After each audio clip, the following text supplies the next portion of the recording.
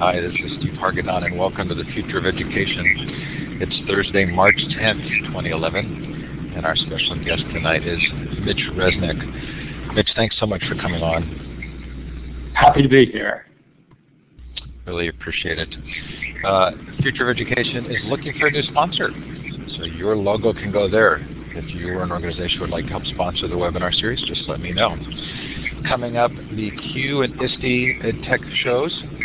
We have great crowdsourced events in both. The EduBloggerCon, which is held both before Q and ISTE. These are free events on March 16th in Palm Springs for Q, and all day Saturday on June 25th for ISTE.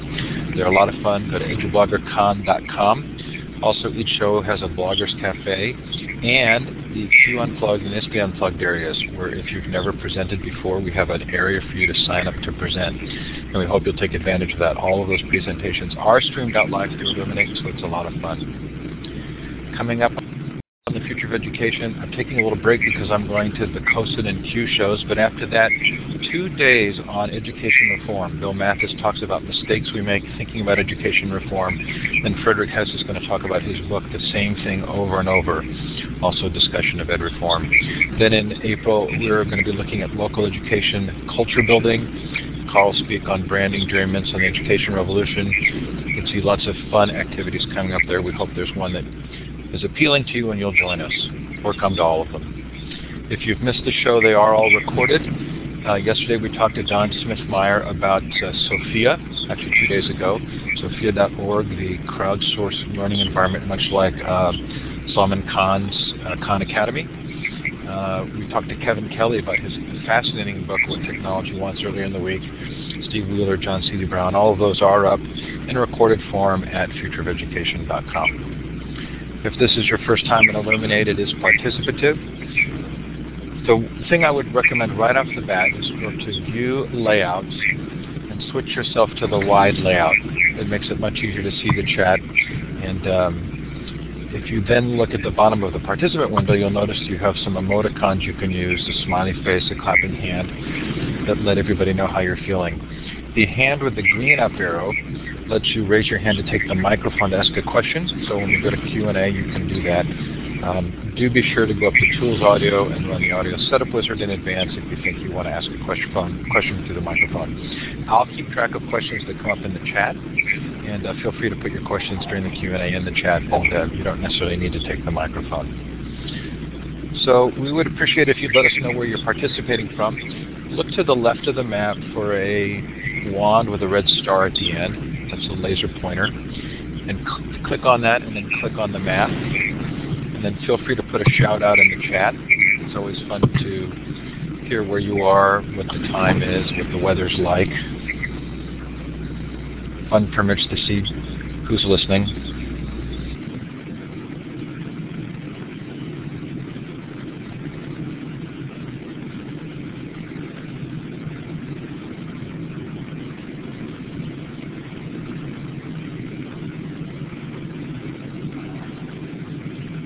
Look at that, sick in bed and still paying attention. But of course it's Gary Sager. I don't know if you know Gary, Mitch, but there's a Seymour Papert connection there. Sure, I do know Gary.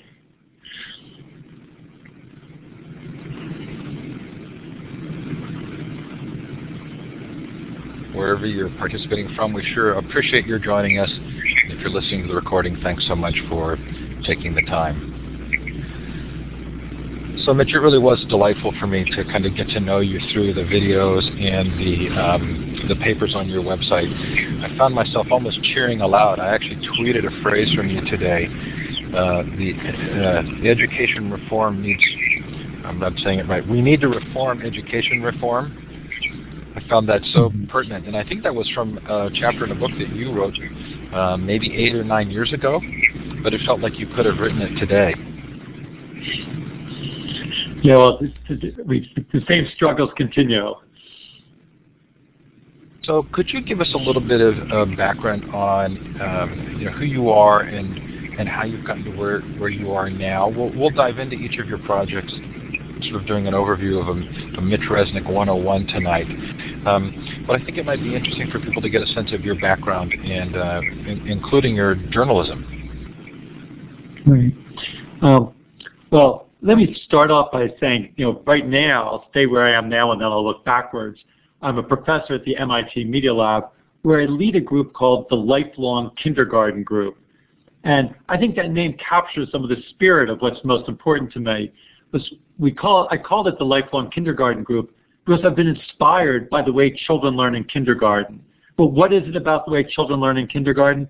It's that kids in kindergarten are constantly designing and creating things in collaboration with one another, whether they're building blocks into towers or making pictures with finger paints and crayons. They're always playfully making things together with one another. And I think a lot of our best learning experiences happen that way, when we're actively designing and creating and experimenting and expressing ourselves.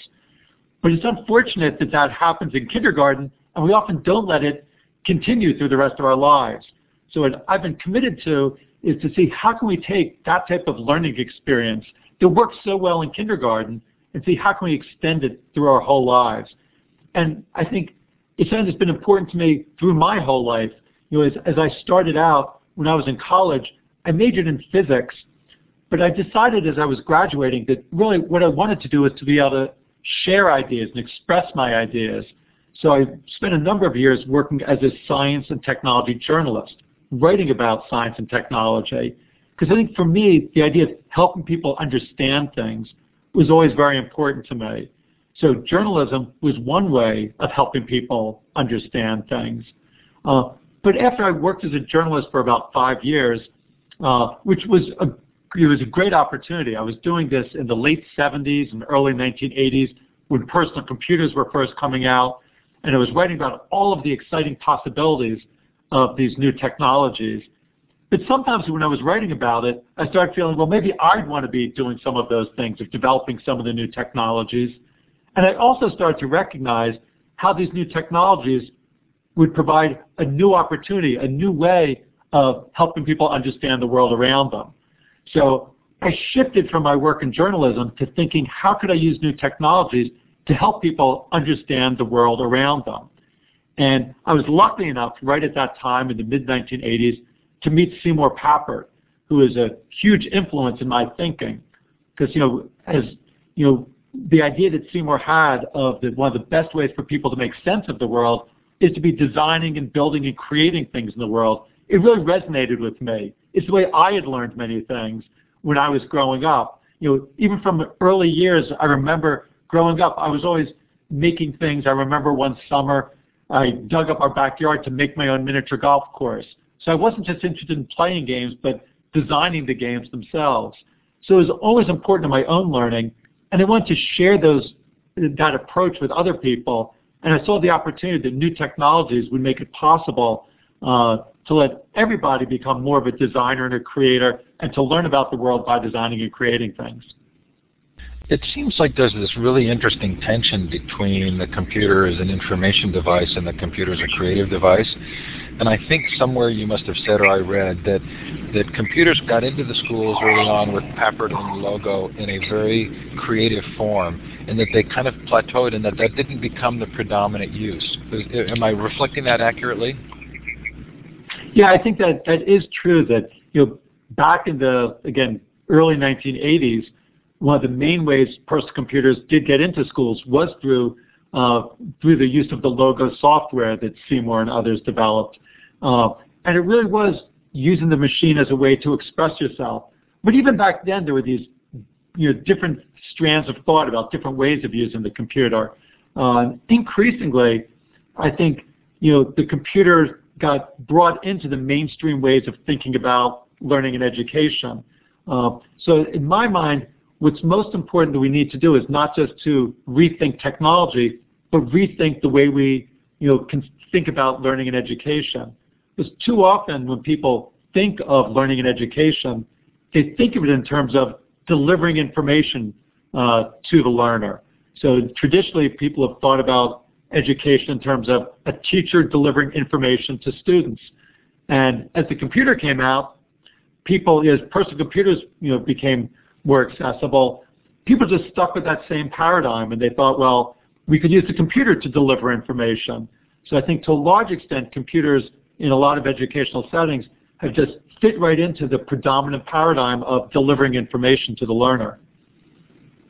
You know, I don't think it was meant ironically, but in the movie Waiting for Superman, there's actually a graphic of a kid's head being opened and information being poured in. And those of us who watched that with a critical eye thought that was so reflective of sort of this larger view of what actually happens in education. So you used the term constructionism. And is that a term you still use to kind of describe that philosophy? Right. Well, again, that was a term that Seymour Papert coined, and I do think it captures important elements of this approach to education and learning. Where I think one of the things that Seymour would say is that some of our best learning experiences come when we're actively engaged in designing and creating and constructing things. That we construct new knowledge best when we're constructing things that we can share with other people. I remember we sometimes, even just the language we use, is important. We shouldn't think about getting ideas. We make ideas. We actively make ideas. And the best way of making ideas is by making things. And it doesn't have to be making physical things. You might be making things on a computer screen. You might be making a story, making a poem. But actually making things that you can share with each other, I think is important, is at the core of some of the best learning experiences. And actually, let me add, when you mentioned Waiting for Superman, I do remember that graphic in the movie.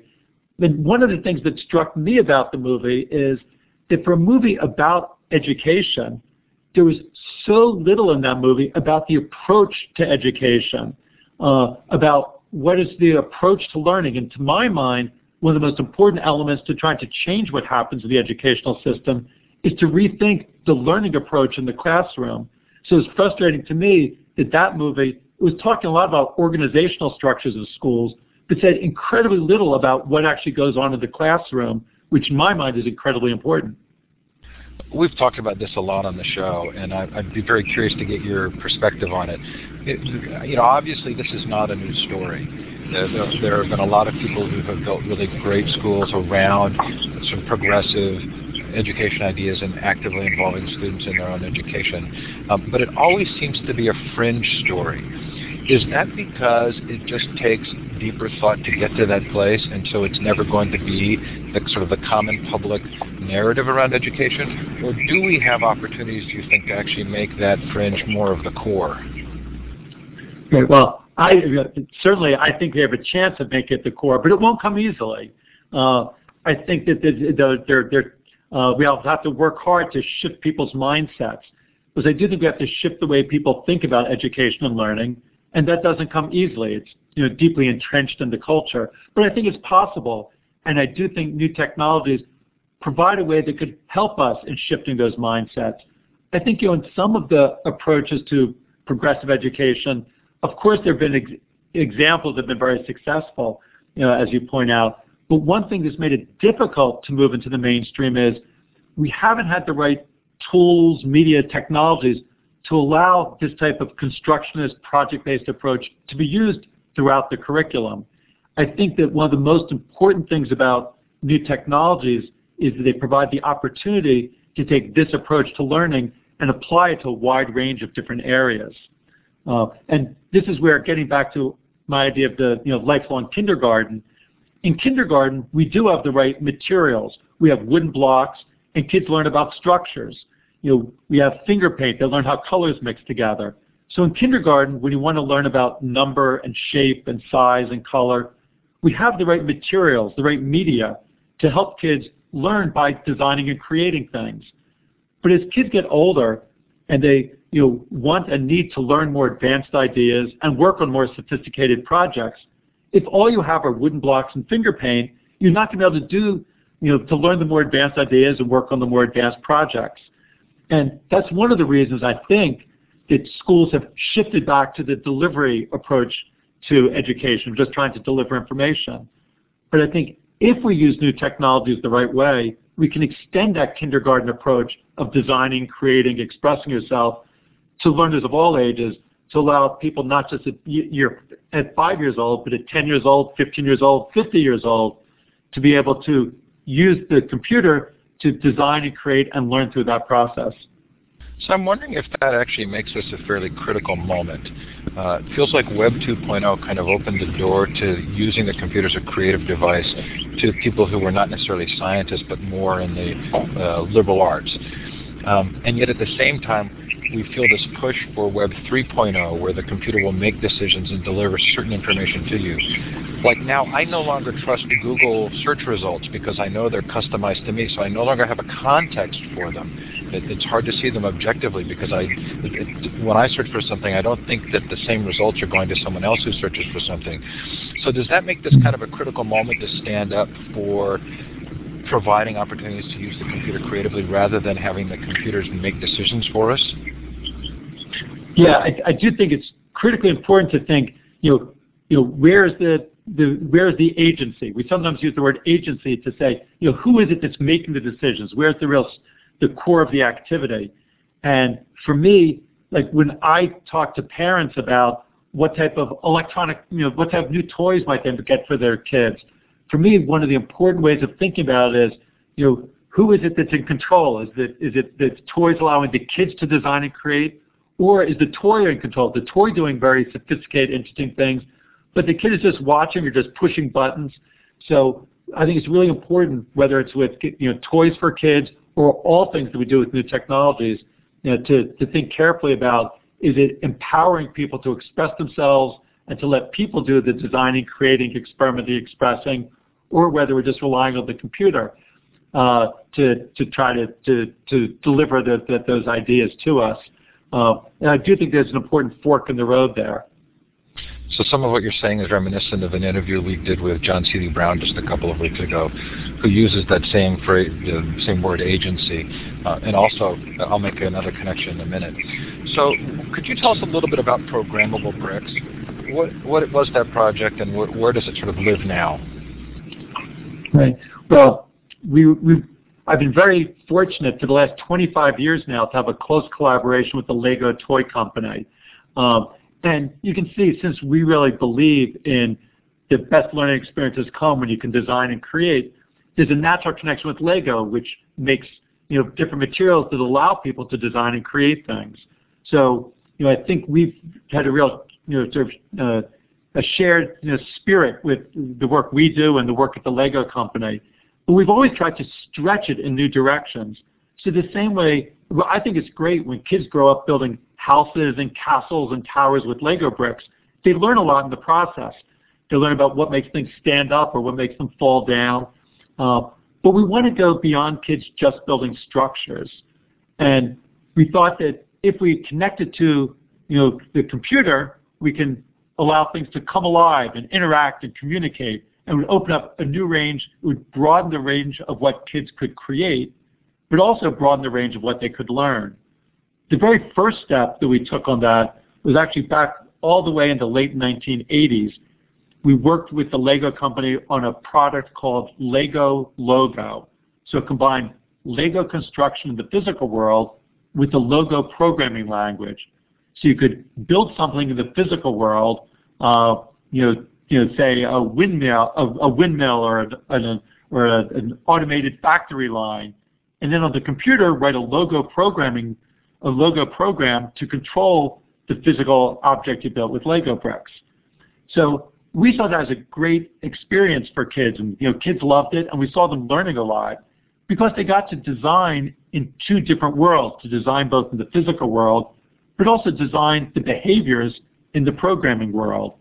And in the process, they learned deeper ideas about the process of design itself. But it was still using the computer connected to your Lego construction. So as a next step, we thought, as electronics gets smaller and less expensive, why can't we take the computer and basically bring it and jam it inside a Lego brick?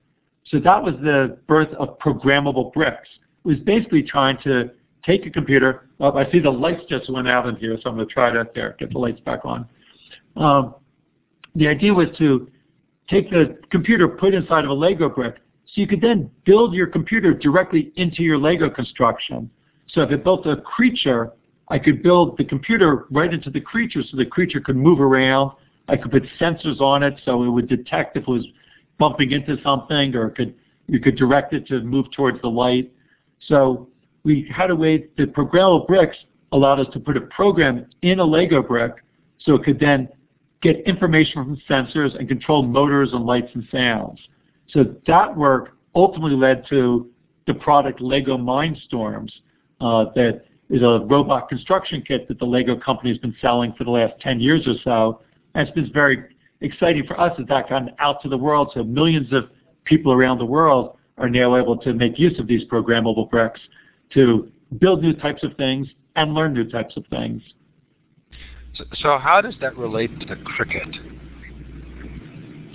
So after we worked on Lego Mindstorms, we thought it would be nice to make the programmable brick even smaller and to connect it to more different types of things. So we developed the Cricut as a research project here at the Media Lab. There was a smaller programmable brick, so it made it more mobile, so you could make it wearable.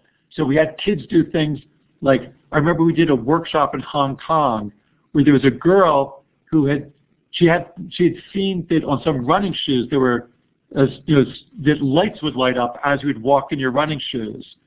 But you didn't have any control over how the lights lit up. So she decided that she wanted to put lights on her boots. So she took a Cricut, attached it to her boot, and luckily it's small enough and light enough that you could just put it right on the boot, connected a sensor that could detect how she was walking, then had colored lights that she put along her boot, and then wrote a program that said, based on what the sensor read about your walking, it would turn on the lights to different colors and different patterns. So that was a way that she was able to make her own fashion statement and sort of build her own wearable technology using it. So kids have used the Cricuts in all sorts of different ways, from everything from those wearable technologies to a security system for their room. So if someone enters the room, it turns on an alarm, to making an alarm clock to wake them up in the morning. So all sorts of different inventions. So we saw it as a toolkit for creative inventions. Okay, so knowing that you have a lot of projects and we want to kind of give people an overview of all of them, now could you tell us about the Computer Clubhouse? Right. So in fact, it's a good connection because the Computer Clubhouse actually got started with a connection to our work with programmable bricks. Back in the early 1990s, as we were doing our very first experiments with programmable Lego bricks, we wanted to try it out with kids, as we often do, as we develop new technologies. So we went to a local museum during a spring vacation week, and the museum let us set up our prototype technology, and kids would come in and try out these programmable bricks. And I remember they did everything from automated assembly lines to different amusement parks. So the kids had a great experience. We learned a lot. At the end of the week, we took the technology, we brought it back to MIT. But an interesting thing happened the next week. The museum called up and they said, kids are coming back after school and they're saying, where's the Lego stuff? And in fact, as they talked to the kids, it turned out the kids were sneaking into the museum because they didn't have money to get into the museum. And we found out these were kids who were just getting in trouble after school, but they wanted to come back and keep working on these Lego programmable brick projects.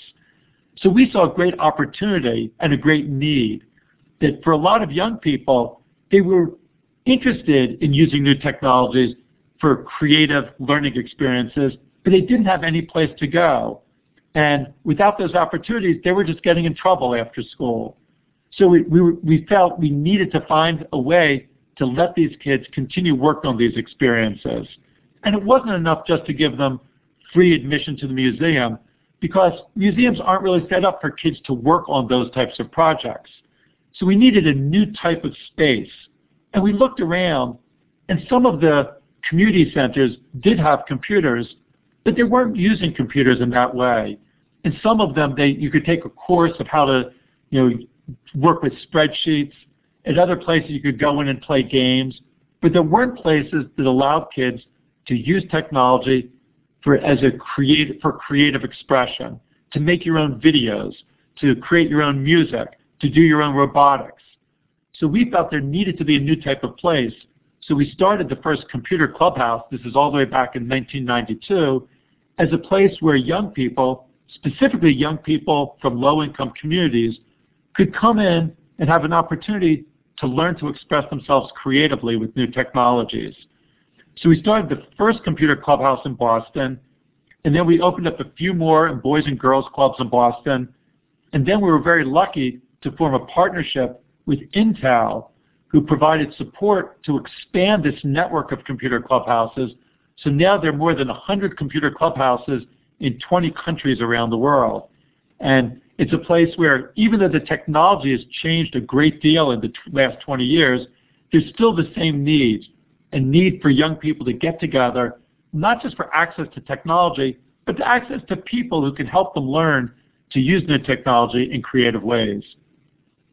So you've raised a really interesting point for me, and I want to get to Scratch, and I know we'll spend some time on Scratch, but this alternate way of thinking about technology for making videos instead of downloading them, or making games instead of just playing them, are there good ways of measuring the success of this kind of education? Or is it okay to search for a metric that would say that this actually produces an outcome that's better? And do we have those kinds of metrics? Well, I think the first thing one needs to do is decide what are the goals of education. Because, if the goal is, how to learn to add fractions better, that's one thing. We could measure whether the technology lets you add fractions better. But for me, what's most important is, I think the three outcomes that we see as most important is we want young people to learn to think creatively, reason systematically, and work collaboratively. Because we feel that success and satisfaction in today's society is going to depend on being able to think creatively, reason systematically, and work collaboratively. So I think those are the things that we want to assess.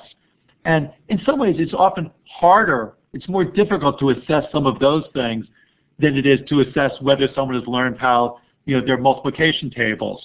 But there are ways we can start to look at that. And I think it's a good area for people to put more work into.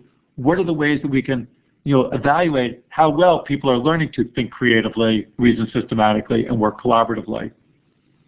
We've had Yang Zhao on the show and talked about how our perception of Asian education and sort of the Sputnik moment kind of argument, and how he's communicated, and I think you have as well, that oftentimes the educational leaders in these countries are trying to figure out how to get that creativity into their education system. But maybe that in part answers the question of widespread adoption, because if it is hard to find ways of measuring that, then it becomes a harder and more difficult sell to talk about shifting to that system. So have other countries that you've watched done that well, and is there a clue there as to how you communicate that more broadly? Yeah. Well, one thing I'd say is when you mentioned countries in Asia, I do think when I give talks in Asia, I think there's often a real interest in these issues because there's a greater recognition there that their educational system generally does not support the development of creative thinking, and they're aware of that, and they're starting to recognize that that's a real limitation. So, I've gone, in many different countries in Asia where there are people who, especially in the business community, I remember, visiting in Singapore, and business leaders who would say that even though the Singapore schools, scored at the very top on the international math and science exams, when the graduates of those schools came to the workplace, they weren't being successful because they didn't know how to think creatively. So the first time some unexpected thing happened, they didn't know what to do. They were very good at carrying out the rules that they had learned, but they hadn't learned how to adapt to the new and unexpected situations. And in today's society, if one thing is for sure, is that we're going to be faced with new, surprising, unexpected situations. So I think there's a growing recognition that we need to help young people develop as creative thinkers so they're able to come up with innovative solutions to the unexpected situations that we know will arise. So I think increasingly people are aware that this is a need. And I think especially in Asia, they know that their school system is not well set up for that. Again, there's still challenges of then how to make the transition, of how to change the education system. so that it is better suited for that. And you can see there's often a tension there. I remember visiting in Singapore where, as I said, that there was this recognition from the business community, the government community, that things needed to be done differently. And they took me to a school where they were using some of our robotics kits. And I saw young people doing very creative projects with these robotics kits. And I went to one of the teachers and I was curious. I said, how is it that you've integrated these robotics activities into the classroom? And she looked at me like I was crazy and she said, we would never use this in the classroom. The classroom must be for drilling all the exercises. This is only done after school. And for me, that was really illuminating. Even though at high levels there was a recognition of the need for change, they were still holding on tight to their traditional ways of doing things in the classroom. And it's difficult to make those changes.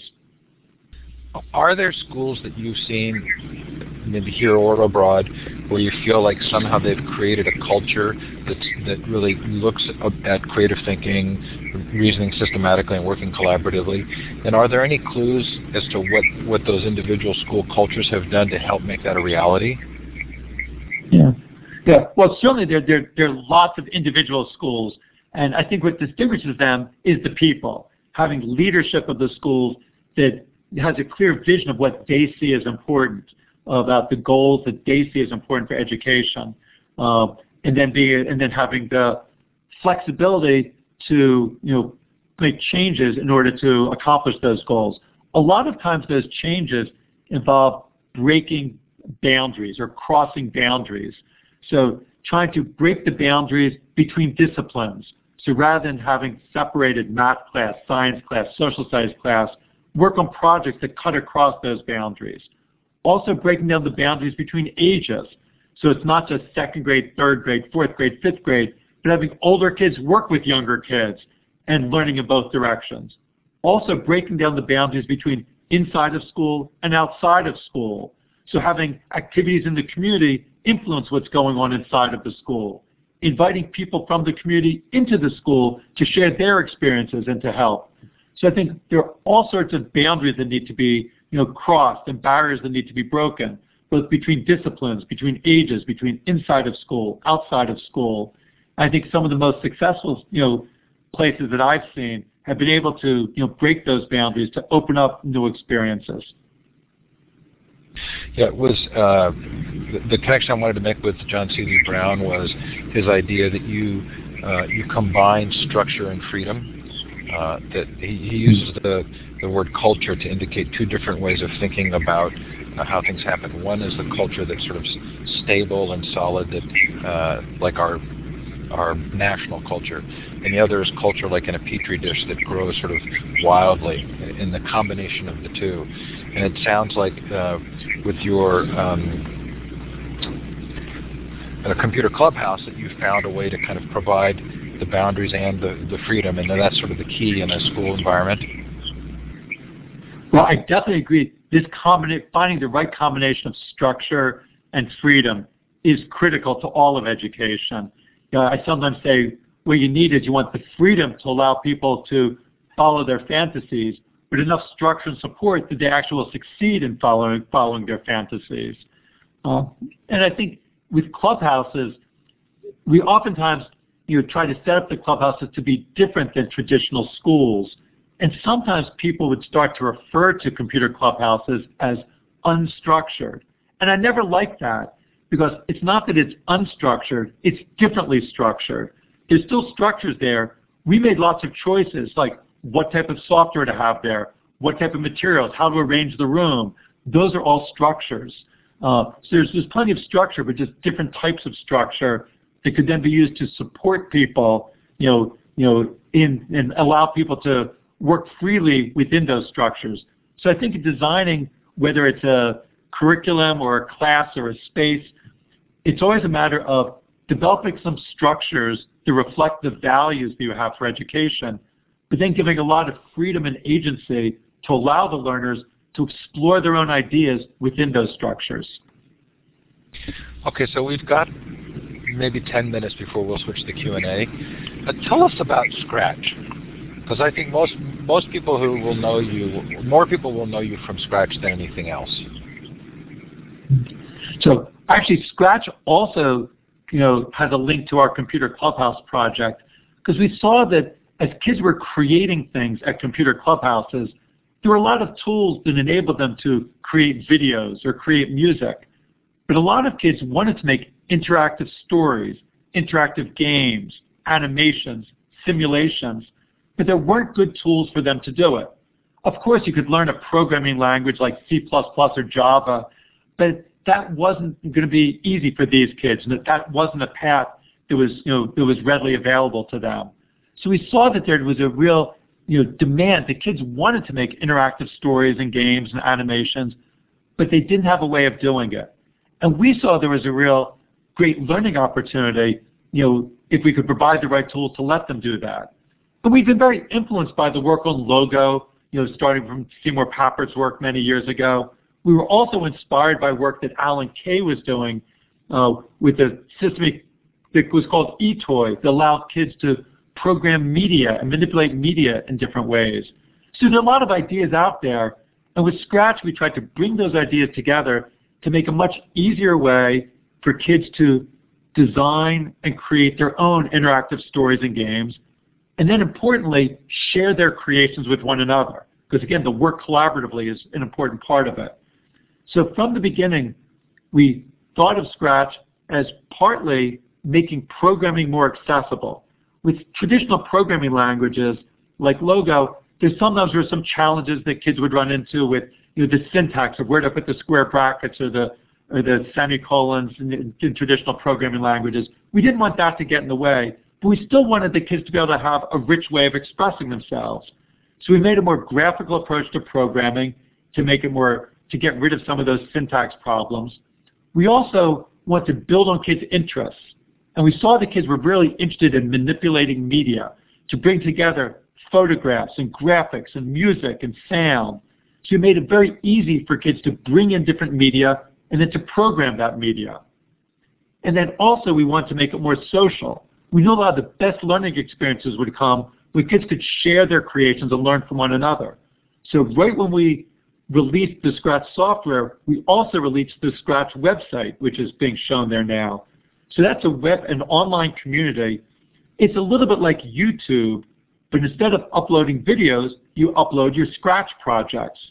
So now kids create their interactive stories, games, animations, and then share them on the Scratch website, where other people can play with their creations, give them feedback by writing comments, and even take their creations as a starting point to make their own projects. So the website provides a way that it's an audience for creators, where there's a way to get other people to try out what they've done and give them feedback. And it's also a source of inspiration, whereas people can look at the website and get great ideas. You can see there on the website that since we released Scratch 3 to 4 years ago, there have been more than 1.6 million projects that have been shared by kids around the world. Right now, every hour there's more than 100 new projects that are shared. Every day, several thousand projects. But the numbers isn't what's most important. What's been most amazing to us is the diversity of projects. Kids are using Scratch in so many ways we never imagined. So just seeing the creativity bubbling out of the Scratch online community is just amazing to us. As it goes on, you get to see even greater creativity and sophistication as kids build on each other's work. Of those projects on the website, about a third of them are what we call remixes, where kids are starting with someone else's project and then building on top of it. So they're learning from what others did and then adding their own creative element to it. So we really feel that in Scratch we are seeing kids be able to think creatively, reason systematically, and work collaboratively. So am I right in thinking that the default for publishing a Scratch project is with a Creative Commons license? It's not only the default, it's the only way of publishing. So everything that you publish on the Scratch website, automatically you're agreeing that it'll be covered by Creative Commons, meaning that other people are allowed to make use of it in their projects. Now, of course, we encourage people to give credit when they are building on someone else's work, but we really wanted to make sure that everybody would be able to share, and we've done a lot to try to create a culture in the Scratch community where sharing is seen as a virtue, that you should feel proud if other people are remixing your projects. So, and I think that you've also talked about using Scratch as the first step in learning programming, even at higher levels, right? Yeah, one thing that surprised us was, although we designed Scratch for ages 8 to 15, Scratch has been used quite a bit and more with older students. There are quite a few universities who are now using Scratch in their introductory computer science class. At Harvard, just a couple miles from here, they use Scratch for the first few weeks of their introductory computer science class, and they found that fewer people dropped out of the class because, and I think the reasoning was that people could more quickly see, interesting things to do with programming. They didn't have to slog through learning, a lot of the syntax. Right away, they could see things that were exciting for them to do, and then they would switch over to more traditional text-based programming language. Actually, in Berkeley, they use a version of Scratch for an entire semester of their introductory programming class. So Scratch really is getting used at all different levels, from elementary school through university and even beyond.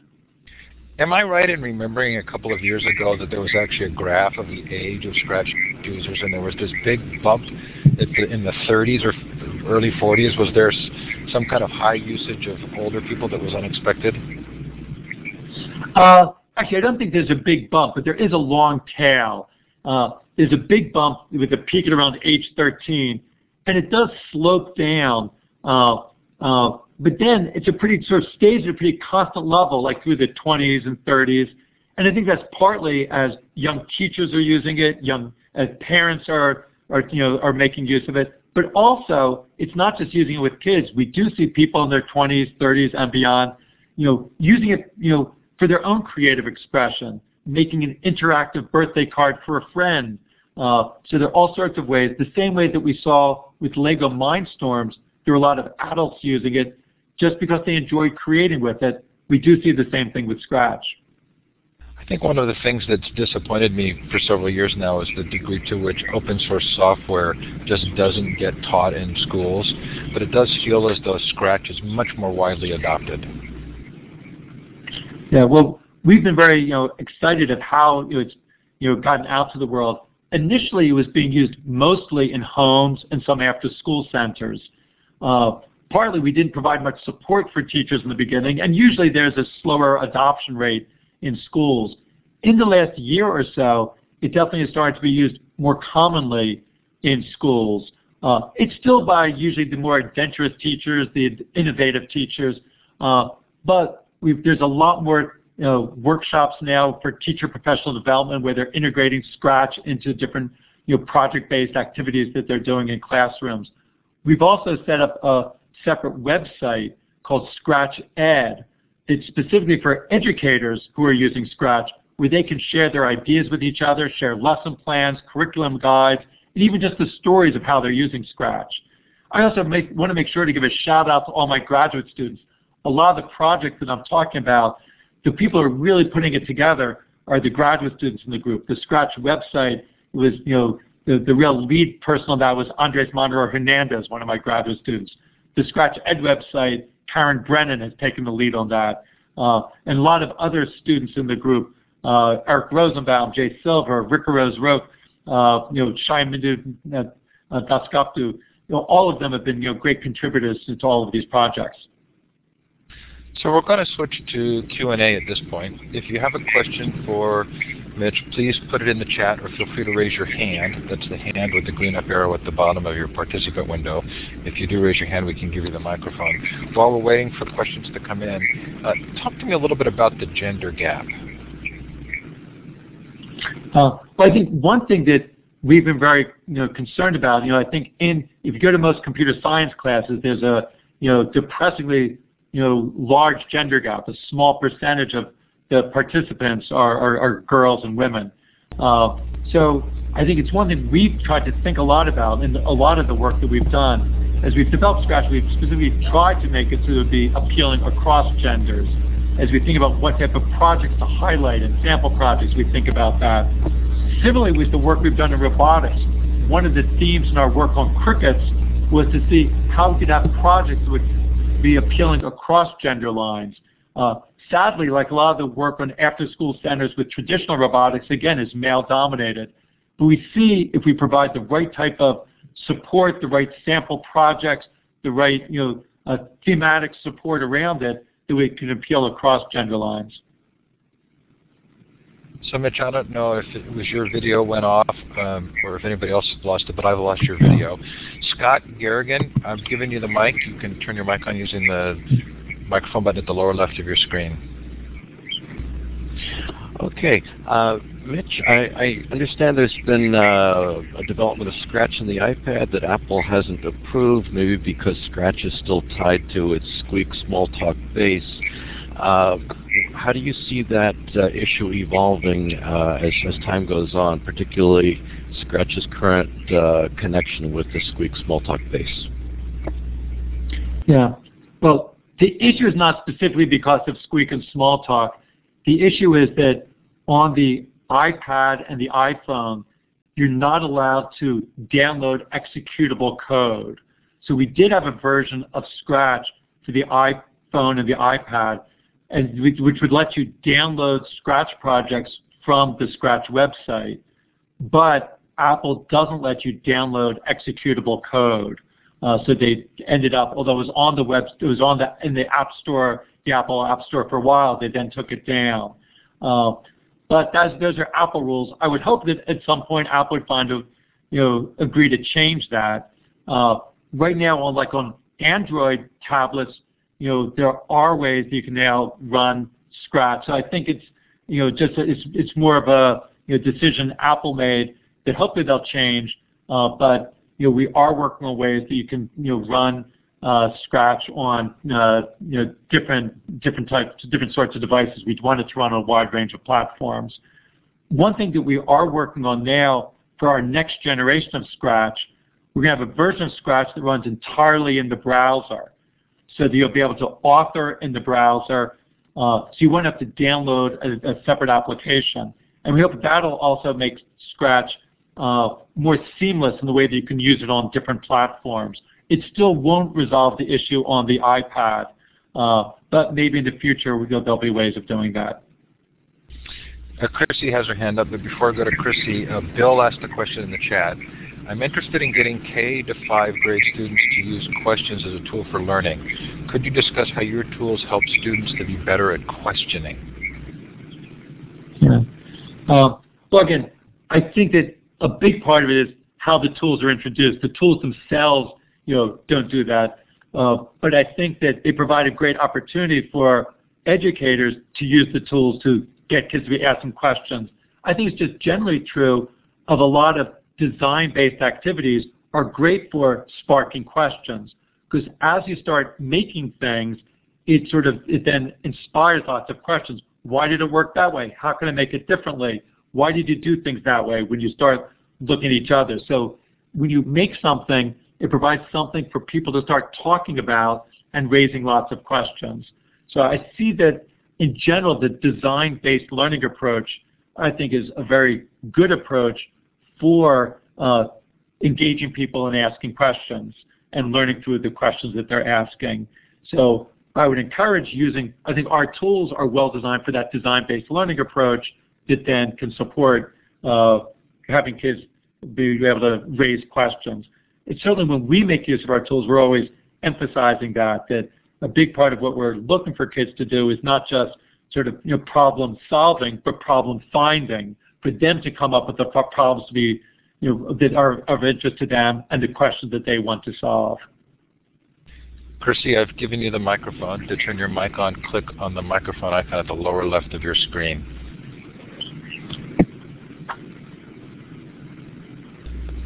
All right, thank you. My question is, I'm doing a project right now with a group of students where they're creating electronic children's stories, and they're working collaboratively in groups of 3 or 4.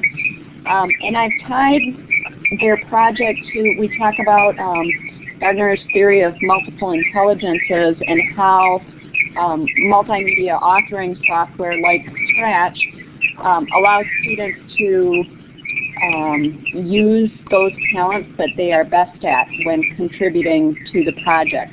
And we've broken up roles as far as you have an artist, you might be an illustrator, you might be an illustrator, you might be a narrator, you might be a programmer, you might be, there's all sorts of roles that they can take on. But what I've seen is students, they're very motivated to do what they do best. My fear is that they're not improving on areas that they need to improve on. So for example, those that maybe are a little fearful of the programming side are not going to improve on that because they're happy with making their contributions as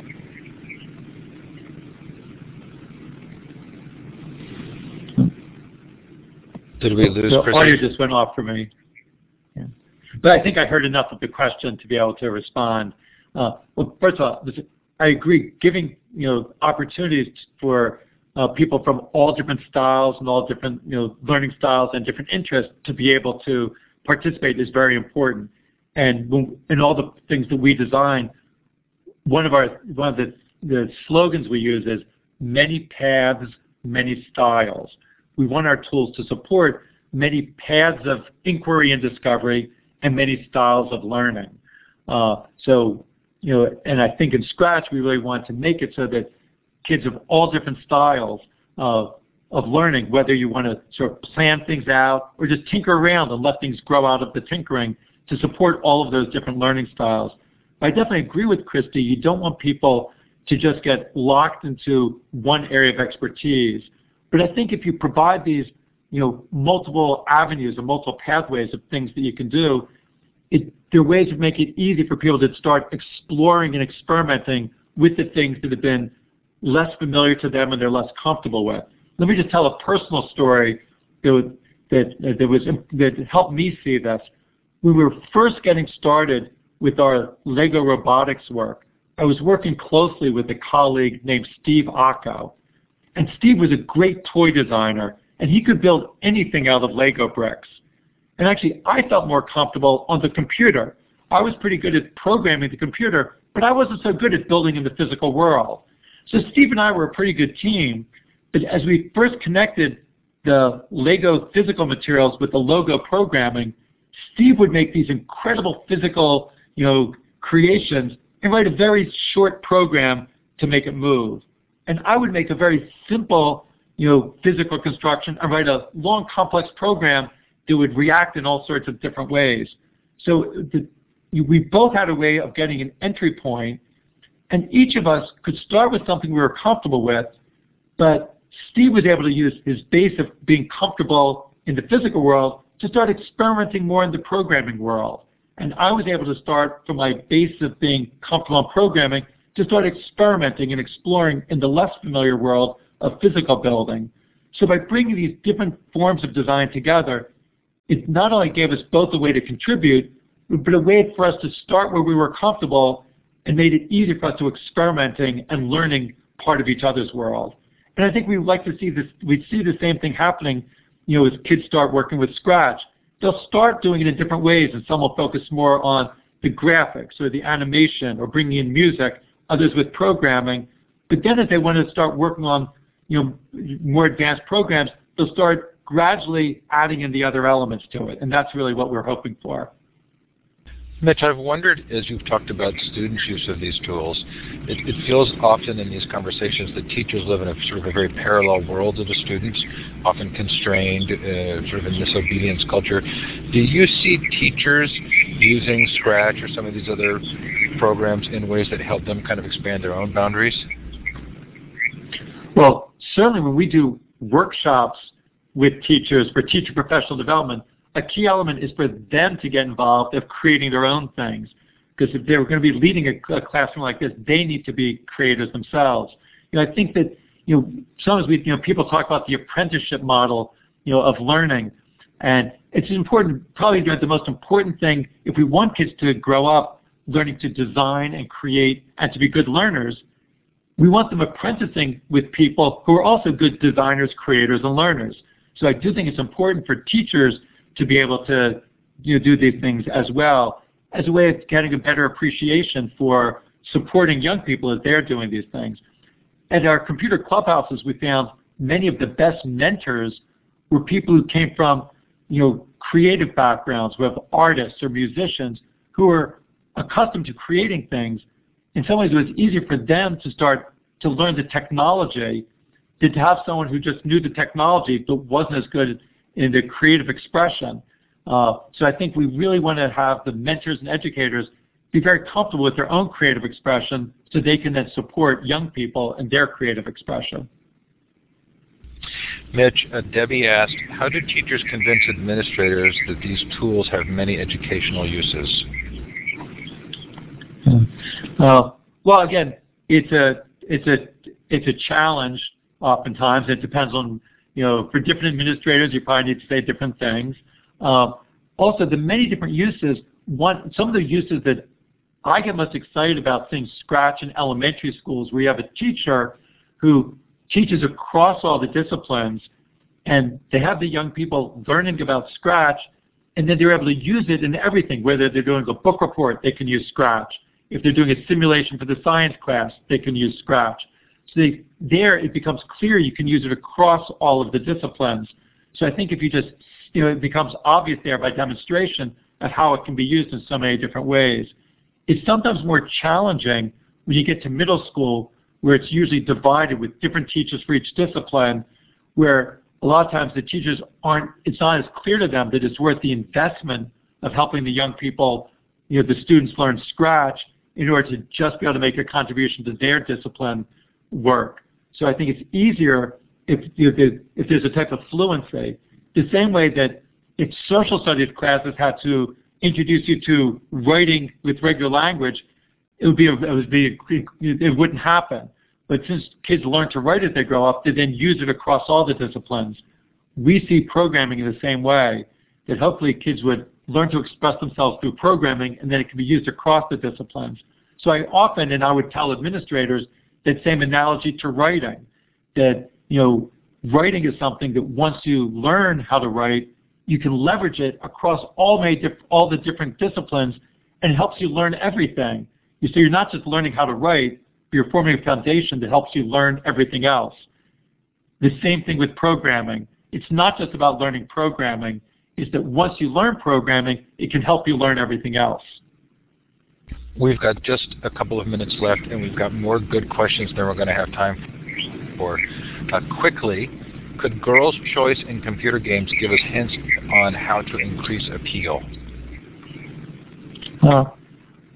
Well, I do think some things. I'm not an expert in exactly what type of video games different kids use, but I do think that some of the things that we see on the Scratch website and also in the things that we've done in the robotics area, trying to make sure that there's bright opportunities to allow people to develop a narrative, so you're doing things in a full context. Like we've seen when kids are doing robotics projects, there's some kids who are happy just building, if they're doing an amusement park, they're happy to just build a Ferris wheel. Where there are other kids who want to have a whole story about a day at the amusement park, and they're only interested in building a merry-go-round with their kids to get on the merry-go-round, and there's a story of a family spending a day. So allowing kids to develop a narrative around the work, I think, is one important way of engaging a broader range of kids. So not just learning the specific technical details and the concepts, but embedding it in a narrative is one approach that we've seen used in our work in both robotics and in Scratch creations that we find is useful for engaging a wide range of kids. Mitch, thanks so much for coming on. I really appreciate it. I'm using the clapping icon now to thank you. We are at the top of the hour. It is, I think, is it 9 o'clock there? So you're, it's 9 o'clock here. We've made a promise to you to keep it to an hour. Really appreciate it. Thanks to you. Thanks to Illuminate Learn Central for helping to support the program. Karen, I'm sorry we won't have time for any more questions. Any final words, Mitch? Well, again, I think if we're going to bring about change, we need to build community. So it's great to be getting a chance to talk to all of you out there. And I do think that what we need to do as well is be able to keep sharing ideas and stories with one another, so we can collectively be able to help shift those mindsets and help people bring new ways of thinking about learning and education. Thank you so much for that. Thanks for coming. For those of you who stick around, I will put the link to his website in the chat in just 1 second, and it does have contact information. I really appreciate your being here, Mitch, and appreciate your taking the time tonight. Okay, thank you very much, Steve. Thank you. Thanks, everybody, for coming. We'll go ahead and turn the recording off and give you a few minutes to finish up your chatting, and then we'll kick you out of the room so the recording will process.